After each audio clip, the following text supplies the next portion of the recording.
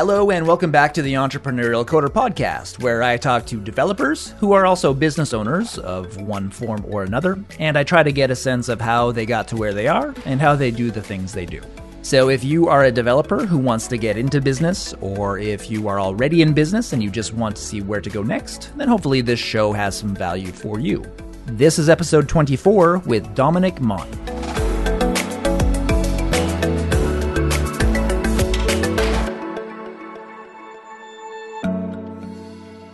One quick announcement before we get started today. I've just embarked on a new project with my friend and collaborator Otto Kukic to build a platform to make it easier for event speakers to find and apply to tech events.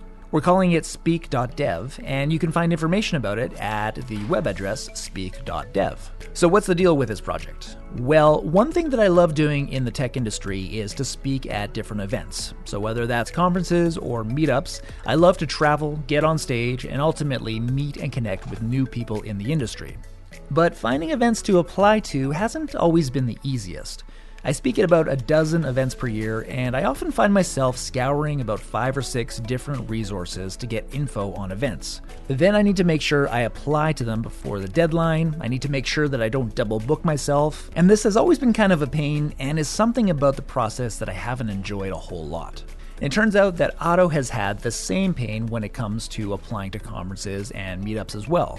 Otto is a seasoned event speaker, and he actually does that for his job. He works in developer relations. So he's going to conferences and meetups all the time, and he has to go through the exact same stuff, except for him, it is a lot worse because he's doing a lot more of it. He and I have talked to a lot of people in the industry who have the same kind of pain, and so that's why we decided to do something about it. And that's why we are building speak.dev. The ultimate goal is to help event speakers find and manage their events better, and just generally make it easier and more enjoyable for them to do more speaking.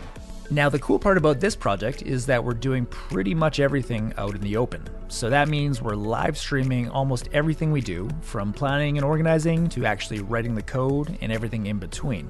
So if you'd like to follow along with us and you'd like to get notified about when we go live, head over to speak.dev and sign up for our mailing list. You can follow us on Twitter. Our handle there is speak.dev, so all spelled out, D-O-T dev. And we've also got the same handle on Twitch, which is where we'll be live streaming. We'd love it if you followed along with us, and we hope to see you there.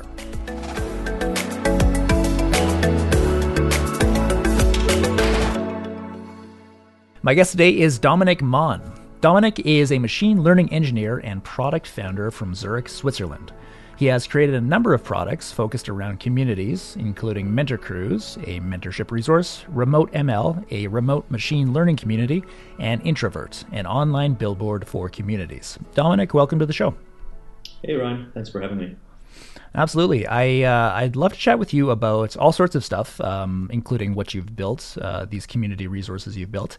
And also, I'd like to touch on your knowledge base around metrics, something I think that a lot of would-be startup founders or those interested in doing, indie hacker-ish type projects maybe don't put a lot of consideration towards, and why, it's important to do. But maybe before we get there, tell me about some of these products you've got, like Mentor Crews, Remote ML, and Introvert. What's the backstory there? Yeah, there are quite a few now these days. But the very first one was Mentor Crews, which I started in 2018. And the backstory is actually quite nice. I'm pretty much self-taught as a software developer. And one resource I used there was Udacity. And they have kind of this mentorship side, but of course only once you buy their course and kind of go through that course. But kind of throughout my education, I did apprenticeships, I did internships, I did that course. I always had a mentor there. And a mentor is really somebody who is able to guide you, who kind of knows your backstory and is able to give you the next steps, quite personal and one-on-one. And I was looking for this. And once you're kind of out of school, once you're out of any apprenticeships and you're out in the world, it's really hard to find a mentor. You can go to socials and ask people to help you and everything, but kind of this formal mentorship is something quite special. And there wasn't really anything for that out there. So I decided to build something pretty much during my 3-hour commute So during like these little gap hours and on the commute itself, and I was building like this super overblown MVP for a marketplace for mentorship, which basically means that you have mentors in the marketplace, you filter, you search what you're looking for, you apply to a mentor, and then you sign up. Sometimes for free, sometimes for a little payment, but definitely less than, let's say, a freelancer. And yeah, that was 2 years ago. And today there are about 4,000 people signed up on the website. There are 200 mentors, kind of providing mentorship from anything from free to $200 per month, with kind of the middle ground at $100 per month. So yeah, you can get somebody in the boat with you on your path to reaching your goals for $100 per month, which kind of still seems pretty magical to me. Right. Yeah. Yeah, and I kind of went from there. I just really like starting new stuff and building new things. So I kind of got into this habit of trying things out, building like a super small MVP, different from my first project. For example, Introvert, I built in a week or two, and just launched it out there and see what people think. And like that, yeah, I was able to build quite a few projects. I think we're kind of nearing a dozen maybe now. A lot of them are already shut down, but a lot of them are also active, and just kind of reiterating, building something new, seeing how people react. That's great. And that's maybe a style that is, I suppose, contrary to the way that some founders would approach things, where, some would say, wait until you've got something that you're, super sure is going to be sizable and is going to be big, and then you're going to work on that and just that only, and put all of your focus on it. Whereas you are focusing on a lot of different products at the same time.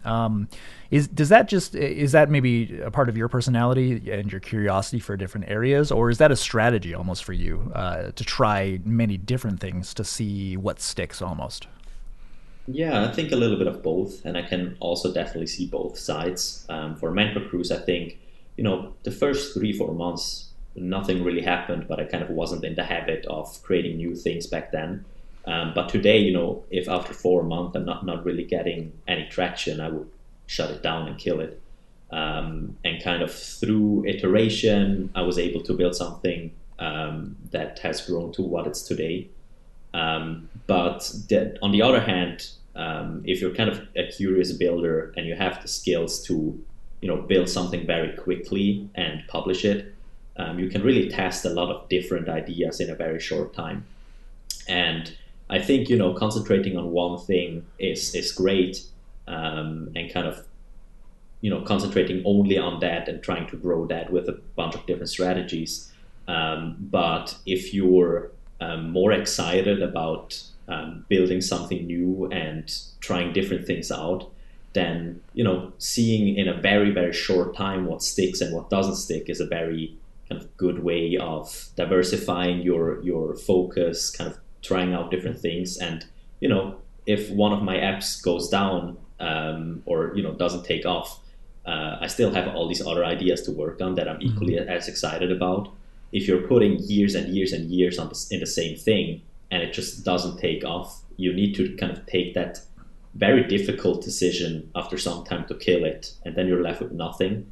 And what I see often is that people put a lot of effort into their kind of one thing, and when it doesn't take off, they really don't want to see it, and they keep pushing and they keep pushing, and at the end, you waste 5 years on something and you're left without anything.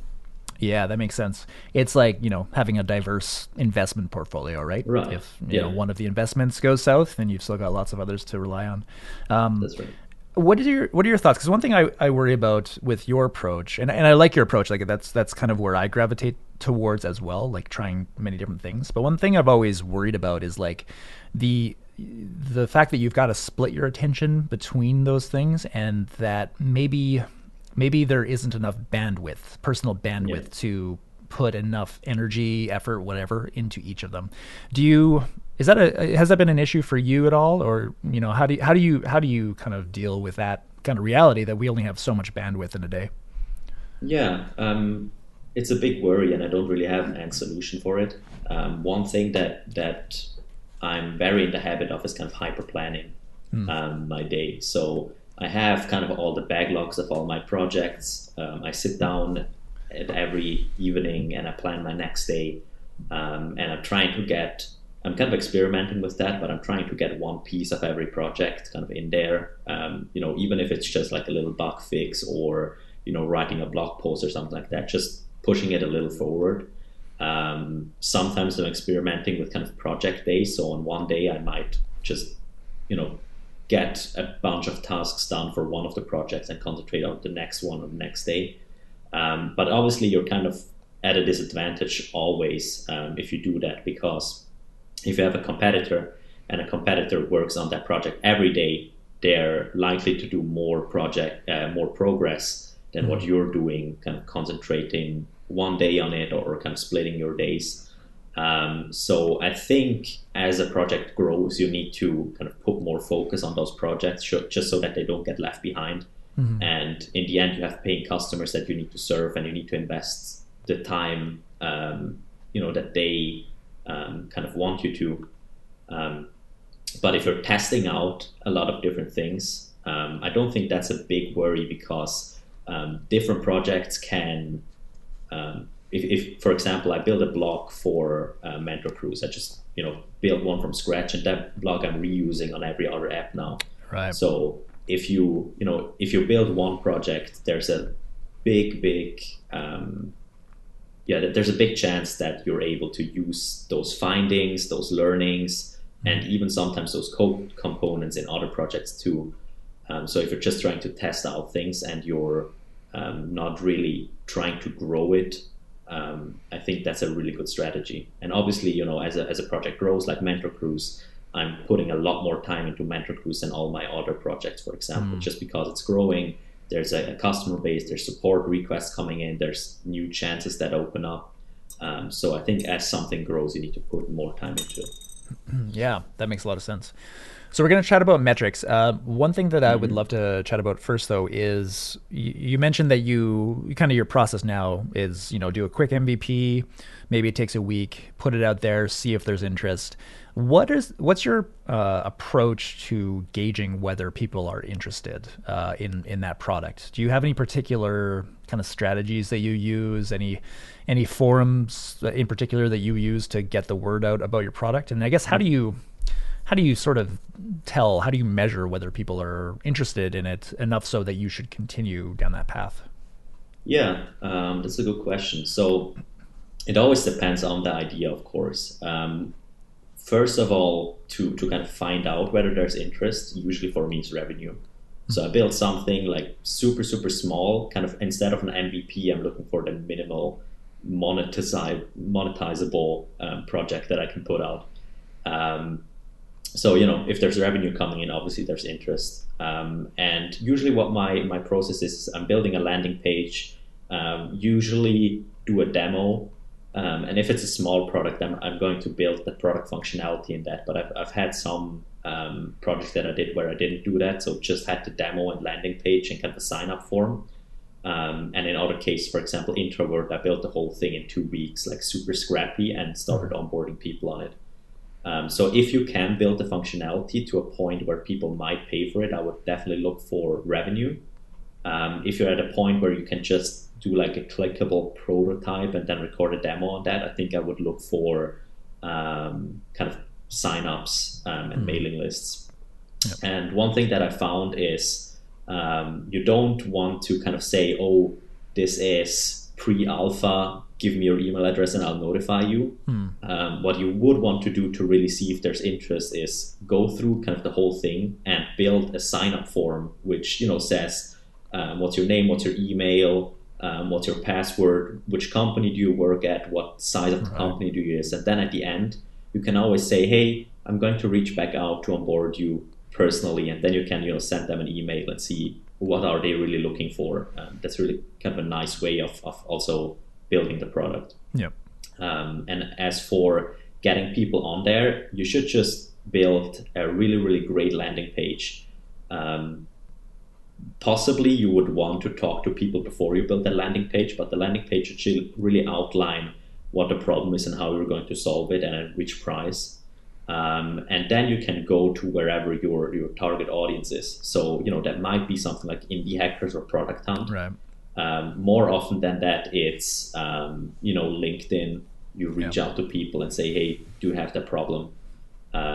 You might get a few emails over AngelList, and then you email those directly. And then it goes, a little bit into sales. But for example, for Mentor Cruise, that isn't really a B2B thing. It's B2C, and there you can't really do sales as much. So what I did was just put up a landing page, because I was looking for mentors at the beginning. Put up a landing page, write a ton of people on Twitter, direct them towards the landing page, get their email, and then when 100 people give you their emails, there's definitely interest, and you can go and build that product. Gotcha. Okay. So, and something I've been curious about too is like, for you and I who are developers, and we have our communities around us, our communities of developers usually, it's perhaps natural to build products for those types of communities, and perhaps easy to get some attention towards a product that we build if we're building it for that community. But what if you're a developer who maybe has like knowledge in another area that's completely unrelated, and you want to build a product for like, car salespeople or insurance people or something like that? Is there anything you'd recommend to kind of sense whether there's traction for your product when you don't have as much maybe immediate access to those communities? And what I'm thinking of in particular is like, it's easy to put something out on Twitter and have like the developers that are on Twitter see it and sort of flock to it if it's of interest. But the developer community, I think, is a little bit special in that way online, because people have interest in these things, and they want to be always getting the latest on what's happening in this type of thing. But maybe it's different in other sorts of industries. So anyway, any thoughts on that? What you might recommend? Yeah, first of all, I think that's great if somebody is a coder or a software engineer and has a good interest or a hobby in like a very different niche. That's kind of a very good blueprint to building a good product, because you have knowledge of something that isn't related to software at all, and you as a software engineer have the insight to know how to build something for that niche. So you're kind of on the best way to building a really great product there. Now, there are two kind of scenarios, and one is if you're kind of into it, but you don't know too much to it about it, then you definitely need to get more information, because one thing that happens a lot is that people kind of assume that there's an issue, but people who are, you might be interested in cars, and you might think, oh, this is a very big issue in the car industry. But then when you go to an actual garage and you ask people that working there on cars, is this a problem? They might say no. Right. I've never had this problem. So the best thing you can do is kind of go out there and talk to people and start with a problem and not a solution. So you don't want to pitch them, let's say, a platform for car parts. You want to go there and ask them, hey, is it a struggle for you to find these car parts, for example, cars, for example? Kind of build from there, because maybe a marketplace isn't the solution. Maybe the solution is something simpler or something different. And you really want to get a good understanding of the problem there. And then obviously, if you build something for other engineers or other indie hackers or whatever, you can possibly just put it out on Twitter and people will share it and use it. And that doesn't happen in many other niches. So if you, let's say again, car salesman or car repairs, if you build something for that, you kind of need to go back and learn sales, which is really, really hard for developers, but it's really not as intimidating as it seems. So you want to get kind of this a little bit pushy, I would almost say, and start, cold calling, which is like in the developer community, you would never cold call anyone. That's right. Who's doing that. But the best thing is, I read on Indie Hackers like a few weeks back that somebody was building something for cars or something similar to that. And the best thing you can do is go to your local shops and show up there, for example, or call them.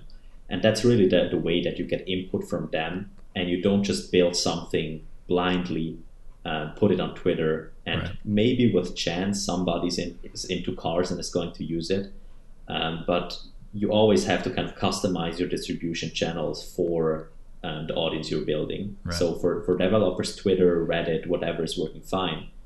For somebody working in cars or somebody, in sports, or for example, you might need to go actually out, call them, send letters, even send emails, things like that. Yeah, that makes sense. Yeah, it's kind of I've always thought of it as a bit of a unique industry that we're in for that reason, right? Like Yeah, you definitely. could make things for other developers, and they're oftentimes interested and wanting to use those products like when they're very early, right? There's just this intrinsic sort of like special interest that we all have, Yeah. which I think is unique. So that's really cool. I'd love to shift now to chat about metrics, and one thing in particular, because I think a lot of us probably aren't really super well versed in metrics to begin with, for any kind of business. But let's take the lens of technology businesses, of digital products, what have you, because that's kind of what we're generally in. And maybe if we could do like a little bit of a metrics redux, just like what are some of the important metrics that are often measured in companies? What are they all Yeah. about? Why are they important? What's your if you've got like a kind of top metrics list that you like? What would that be? Yeah, I mean, first of all, I'm definitely not an expert in metrics. I think there are other like startup gurus that know way more. Right. But yeah, I got my feet wet a little bit into that with that. So if you're building your project and you kind of want to see how it goes, you would want to look at like daily active users and monthly active users. That really depends on the app you're building. But maybe you're building something you would like people to go every day. Maybe you want something that people go weekly. But you should kind of track that time span and see, you might have 10,000 registered users, but how many of them are dead? And how many of them are checking back every week? And that weekly active users or daily active users, that's the number you should report Right. when you're talking about this. The other one is churn, which means churn is basically the percentage of people kind of your customer base, how many people left or canceled their subscription this month. Right. So if you have 100 people on your app and 5 people leave or cancel their subscription, you have a 5% churn that month.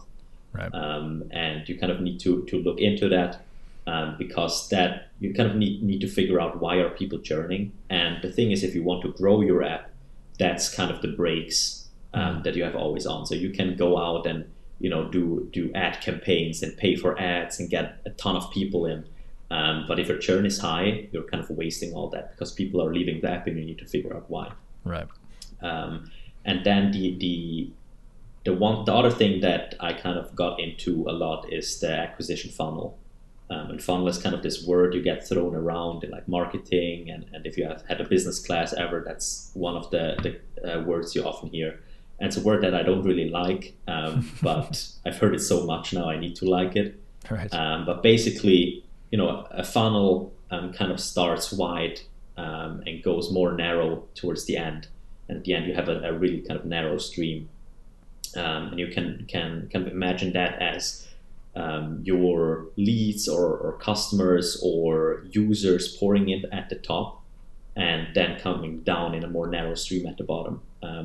And in a normal funnel, everything you pour in at the top kind of comes out one-to-one at the bottom. Right. But when we talk about kind of startup or product metrics, that funnel is leaky. So at every step in the funnel, people are kind of dropping out.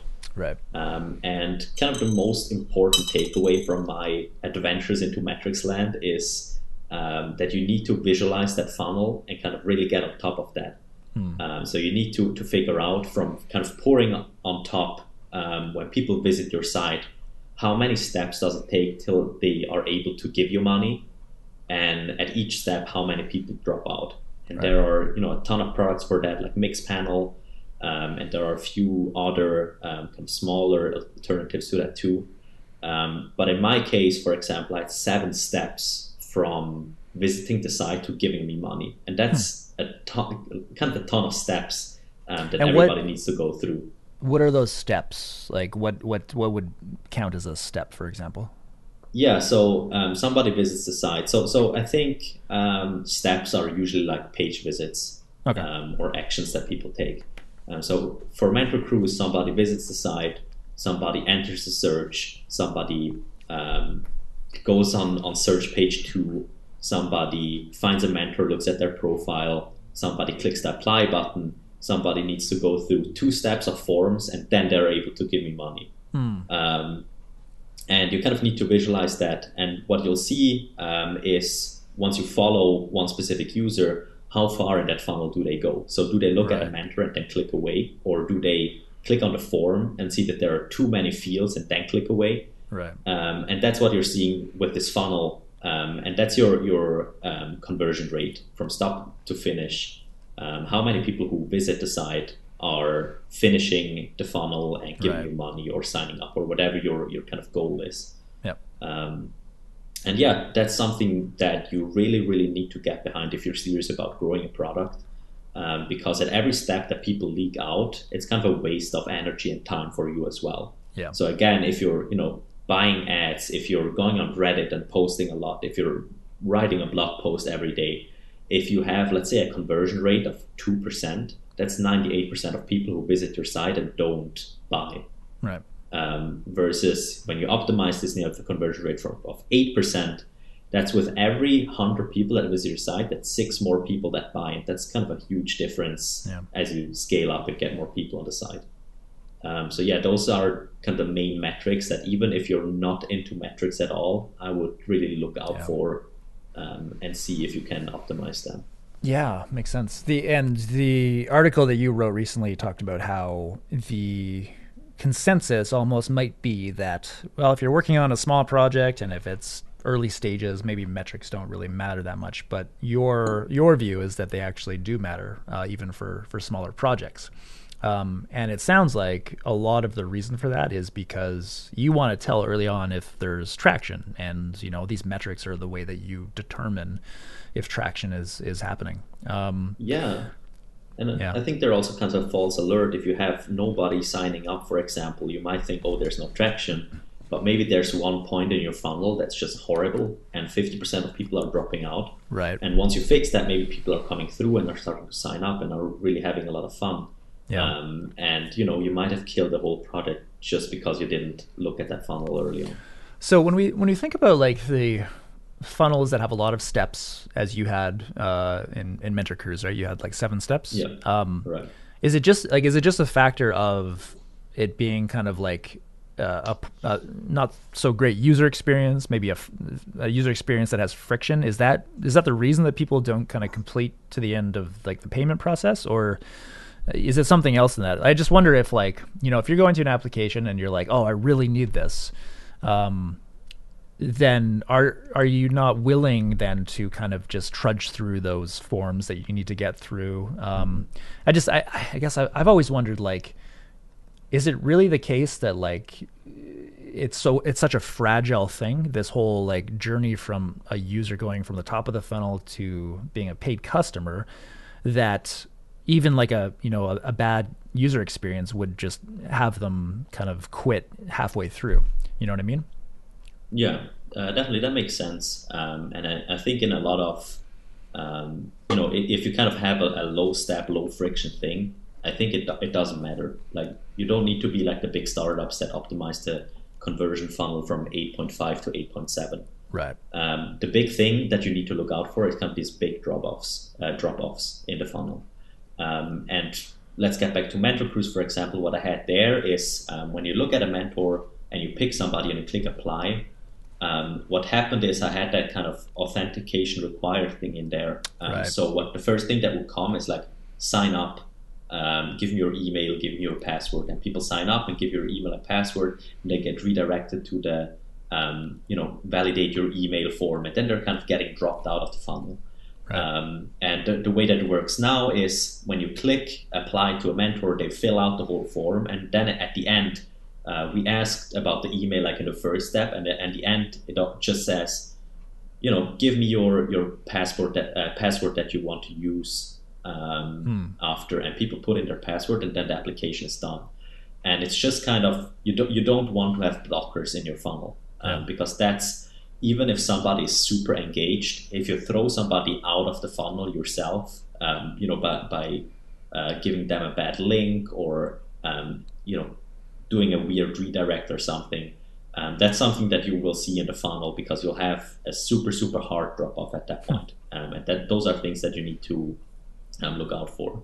Right. And then there's one part which is user experience for sure. If you have like a 20-step form or something, and somebody just wants to fill it out very quickly, or you say it'll just take 2 minutes, and then there are like 100 form fields. Right. That's something you'll see again, that people say, "Oh, I don't have time for this. I'll do this later," and they never come back. And then the last step is also, in my case, the payments are not as straightforward as like an SaaS app, for example.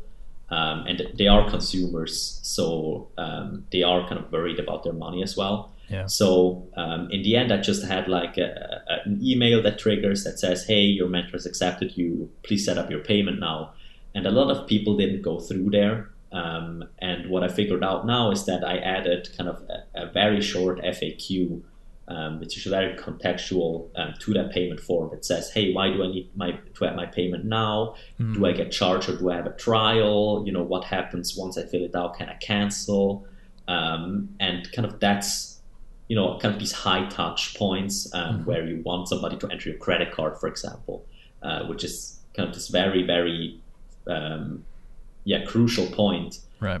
You really want to nail the user experience there, because if somebody's not 100% sure, if somebody isn't really comfortable with adding credit cards to something or something like that, you really want to be very high touch there, add context, add kind of frequently asked questions.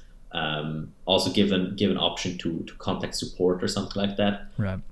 Because else, of course, I had throughput before, and those people who said, "I really need a mentor, so I'm going to go through all those steps and I'm going to finish it." But the reality is that those are maybe like 10-20% of your users, and the other 80% need some confirmation, need a little bit of hand holding. And sure, you're getting throughput, but you could get 5 times the throughput if you nail the funnels, probably. Yeah, definitely. So, I mean, those are some like things that are sensible, I think, to have as part of the payment step, is like, answering questions that users are probably going to have. Right. Give like right there, give like a how to get in touch with support, essentially. Is there anything though, like those are kind of maybe some standard things you can do. Was there anything in your case for Mentor Cruise that is like particular to the app itself, or like the experience itself, or like can you generally just like use those kind of standard types of user experience things in your payment step? I guess what I'm wondering is like, should people be looking for things that are specific to their app to build into that payment step? Do you have any recommendations for that? Yeah. I mean, I think most things are general, but it's just, if you don't go through those flows every week, as a product builder, you might just overlook that and say, "Oh, it's fine. Like people will know what to do." And you can really just see in the data that people actually don't know what to do and are dropping out there. I think in all changes that I did, nothing had to do like very specifically with Mentor Cruise itself. Okay. The biggest changes where you don't want to have like a block where you want people to like add an email and password when it's not really time to do that. That's one I see quite often when I think Bear Metrics does that. Where you go onto a page and they say, "Look at the demo," and when you click the demo, you have like a clickable thing that you can actually try out and play around with. And a lot of kind of new sites say, "Look at the demo or try the app out," and then they ask you for your name, your first name, last name, your company, your company size, your email, your password, sometimes even your credit card number. And that's not really the time to do that. And you'll see that in the data that people go there and say, "Wait, I don't want to give you my email yet. I'm just not ready. I'm going away." So that's an interesting one, because I think, like the argument would then be, well, if you do it the Bear Metrics way, where you give someone a demo to look at, and it's just like freely visible demo, you don't have to give any information up, then how do you actually follow up with people? How do you kind of entice people to come back or to eventually get to be a paid customer? So if you're to go with that setup UX wise, do you have any recommendations as to like what you could do to like get in touch with people or follow up in any way, if it's more of an anonymized visit to a demo? I mean, for on one side, I think that demo becomes part of the funnel for some reason. So, on Mentor Cruise, you could filter for mentors and apply right away. But what I saw in the funnel is that what most people do is go visit like the mentor pages and visit 10 mentor pages and then kind of continue the funnel from that. So the same thing that you would do in like Barometrics, for example, is you're on the demo. How many people go from the demo to like the sign up form and actually sign up and set up their site? And obviously on the demo, you would have like a call to action again. You would say, hey, let's do this now for your own site or for your own project. How many people actually click on that button and how many people drop out? Right. And the chance are, it needs a lot more research, of course. But if people look at that demo and it's like a fully fledged product demo and people don't click, I want to do this for my own site, chances are they just weren't interested. Yeah. And you don't need to really follow up at all. Yeah. There are a bunch of things you can do to capture emails, but sometimes, emails are just as worthless as like an anonymous visit. True.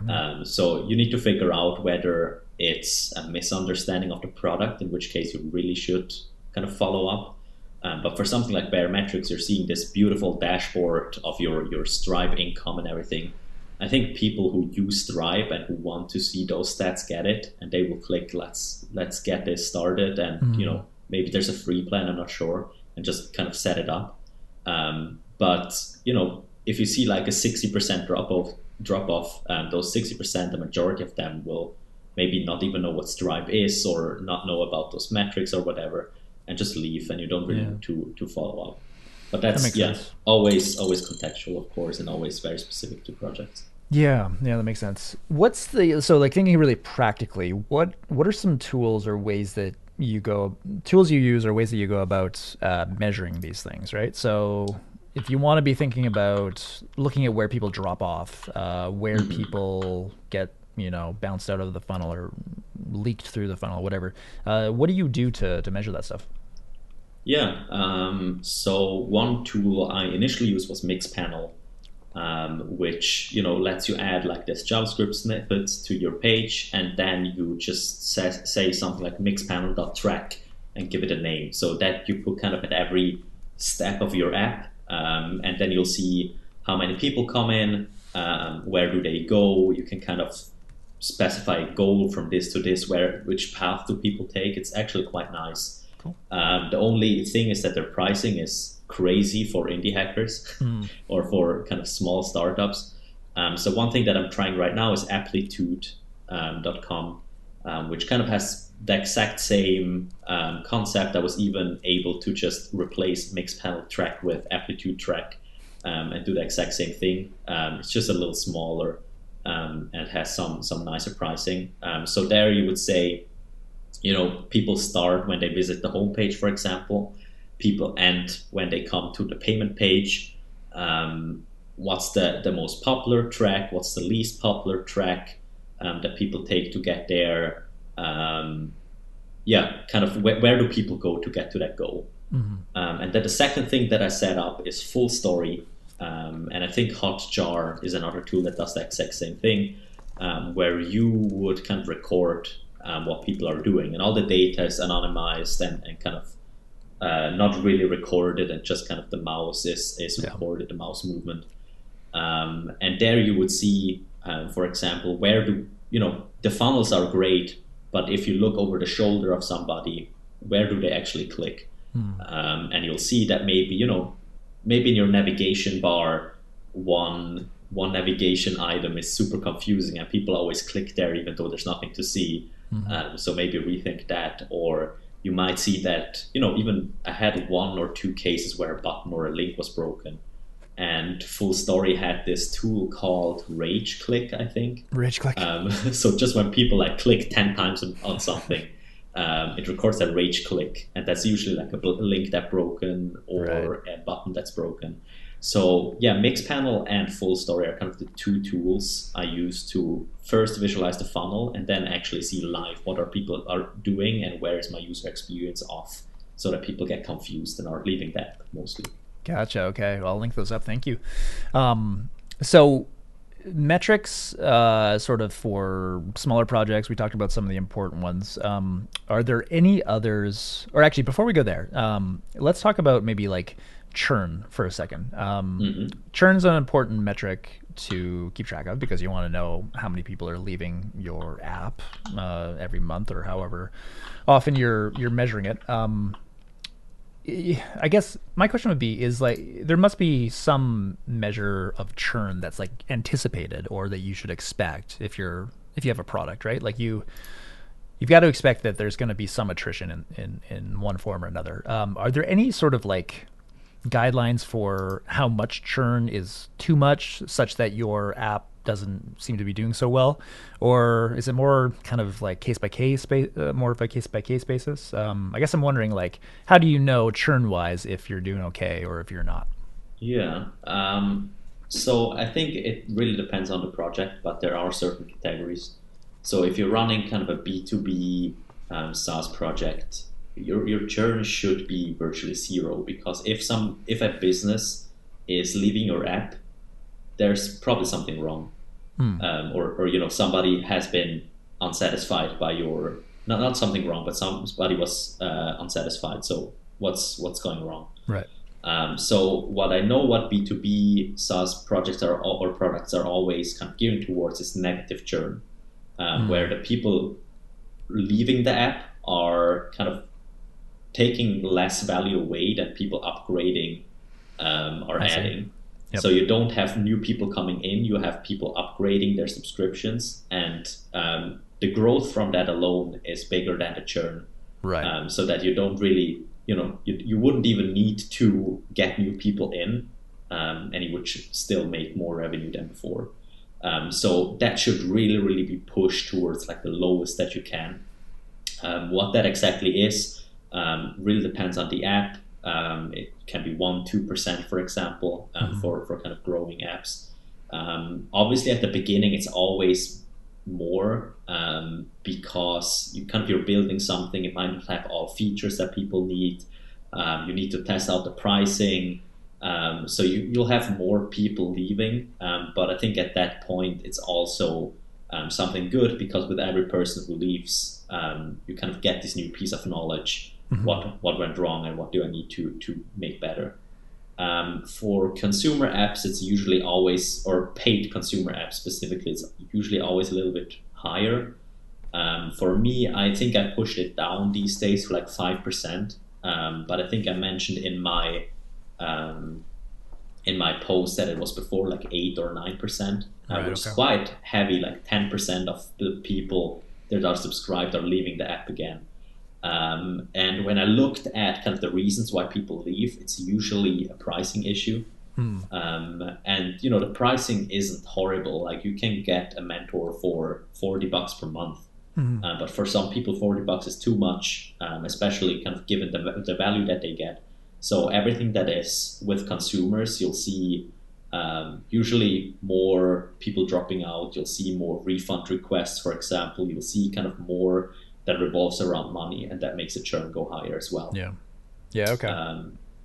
That makes sense. How do you, like, when you're trying to seek out how or why people are churning, and in your case there was some sensitivity to pricing, what's your recommended way of doing that? Is it that you follow up with an email after someone decides to leave? Do you take like a kind of a survey question as they're canceling their subscription? Do you have any thoughts on that? I think a very well-designed exit survey is something that every product should have. Okay. So you could add a button, and with the click of a button, it says, "Are you sure you want to cancel?" And then they say yes, and then they're out. but it takes kind of as many clicks to give you a satisfaction score and, a field, hey, tell us what we can do better, or why are you leaving? And then typing up a sentence and then saying, okay, I'll leave. So I added that a while back and kind of reiterated on it since then. And now I know that there are maybe like 5 or 6 categories why people cancel. So I even added those just as a drop down, so people don't even really need to type anymore. And then people can choose, hey, just too expensive for me, or hey, my mentor wasn't good enough for me, or I was expecting something different. Right. And then you're really getting kind of quality data on what you need to improve on, or maybe there isn't anything to improve. And then you might need to go into expectation management, or just kind of adding that churn as a baseline and trying to minimize everything else. Right. Yeah. Okay. What's your thought on, so like if you've got an idea for something you'd like to build and you want to do it, lean, you want to make an MVP, what are the like most important parts to focus on, I guess MVP wise, before you go and test the waters with it? I guess like what should you be focusing on, and what should you just like not even really care about in the early stages? I mean, first of all, I think before you even touch code, you should talk to somebody you're building for. Maybe it's a friend of yours, maybe it's somebody you just cold emailed, but unless you're building something kind of that scratches your own itch, you should talk to 1, 2, 3 people that might have this problem, and what you're getting from that information is what is important for them and what isn't important, and that should already kind of flow into your MVP. And yeah, I didn't do that for Mentor Cruise, for example, and that's why I built a lot of kind of useless tools. If I went and had some talks with mentors and asked them, hey, what do you need to mentor? They would have told me, I just need a chat and a good payment system, and then I'm good. Right. I don't need a scheduling system and a task management system and everything like that. So that's already kind of your number one chance to cut down your MVP. And I think you should go into it without kind of any expectations on what you want to build, and at least when it comes to features, kind of go from feedback from others of what other people find important, and start with a feature set from that. And what you want to do at the beginning is you want to clearly define what is this MVP going to have and what is this MVP not going to have. Right. What's coming after. And one thing that I like to do is I never add anything to the MVP. I just cancel or take out of the MVP. Yeah. And then if you're building pretty much for any niche, you can build something that people pay for with 2 or 3 features that are really, really well done. Yep. And kind of look for the quickest way to get there. Maybe the solution to that isn't to code something. Maybe it's manual or kind of a no-code thing, where you leverage other apps or other tools to get that goal for you. I know that a lot of, for example, I think even this mentorship thing, I could probably have built super lean with like an email form where people say, or I saw somebody building it that way a few months ago, where it's just a form that says, I want a mentor, and another form that says, I want to become a mentor. Right. And then in the background, he's matching up people in like an Excel or Google Sheets table, and then sending them up by email. Yeah. So maybe your first MVP isn't kind of this nicely designed code platform, and it's really just like the most crude way to do the task that it's supposed to do. If you are going the way and you're going a little bit long term and you want to build something with code, what I would probably concentrate on is onboarding. I think that's super important when you're at the beginning stages, because not everything might have proper user experience. Not everything might be super clear to the end user. So the best thing you can do is have a proper onboarding flow, where you either record videos or you reach out via email to every single person who's signing up, and just be sure that people understand what you're trying to do, because in the beginning it'll look weird, it might not have the best flows. So instead of fixing all that and spending hours and hours and hours, I would rather have some education and explain how everything's going until it's clear enough. Yeah, I like it. When it comes time, like, so your approach being that you do a lot of different projects and you see which ones works, which ones don't. What's your approach then to deciding if it's time to kill a project? If it's not, how do you know if it's not really working out? Like, what's I guess that threshold for you? I don't have a fixed threshold. It's probably more of like a gut feeling. But usually what's happening is that just nobody's interested in it, and you can really feel that. If you have a project and people are signing up and it might not be there where you want it to be and people are dropping out and not signing up, that's great, because you know that at least there's some interest. If you even struggle to get people to visit the site, so if you post on Reddit and if you write blog posts and if you post everywhere and if you call people and if you email people and just nobody is even bothering to visit the site, then I would just, with some precautions, I would just kill it. Yeah. It might always be that maybe the message is not right, maybe something's just weird and people don't understand it. But even if you have like the weirdest copy ever and a really bad landing page, if you don't get a single person to say, "Oh, that's cool, I want to try it," then I would just move further. Right. Yeah. Okay. That makes a lot of sense. Cool. Well, that's probably a good place to start wrapping up for this chat. I really appreciate you kind of taking us through all of that stuff. It's stuff that I'm interested in but haven't paid enough attention to. So it's been great to hear about how it goes from someone who's in the thick of it. Before we do go, though, how can people check out your projects? Where can they find you online? What can people do to get in touch with you? Yeah. So the best way to get in touch with me and see what I'm building on is Twitter. Okay. I'm at DQMonn. That's DQMONN. I have a website, a little personal blog. That's dmonn.ch without the Q. I write blog posts every few weeks. I have links to all my other profiles and to my email there, and also send out a newsletter every month. So that's a really good, really good way to kind of stay in the loop. Okay. Else check out mentorcruise.com if you're interested in mentoring others or having a mentor. It's a really cool project that's growing and has a lot of great stories in there.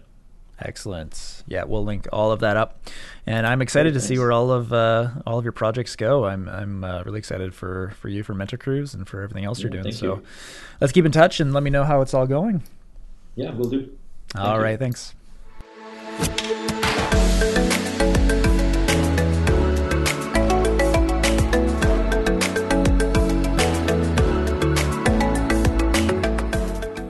Thank you so much once again for tuning in to the Entrepreneurial Coder podcast today. This has been episode 24 with Dominic Monn.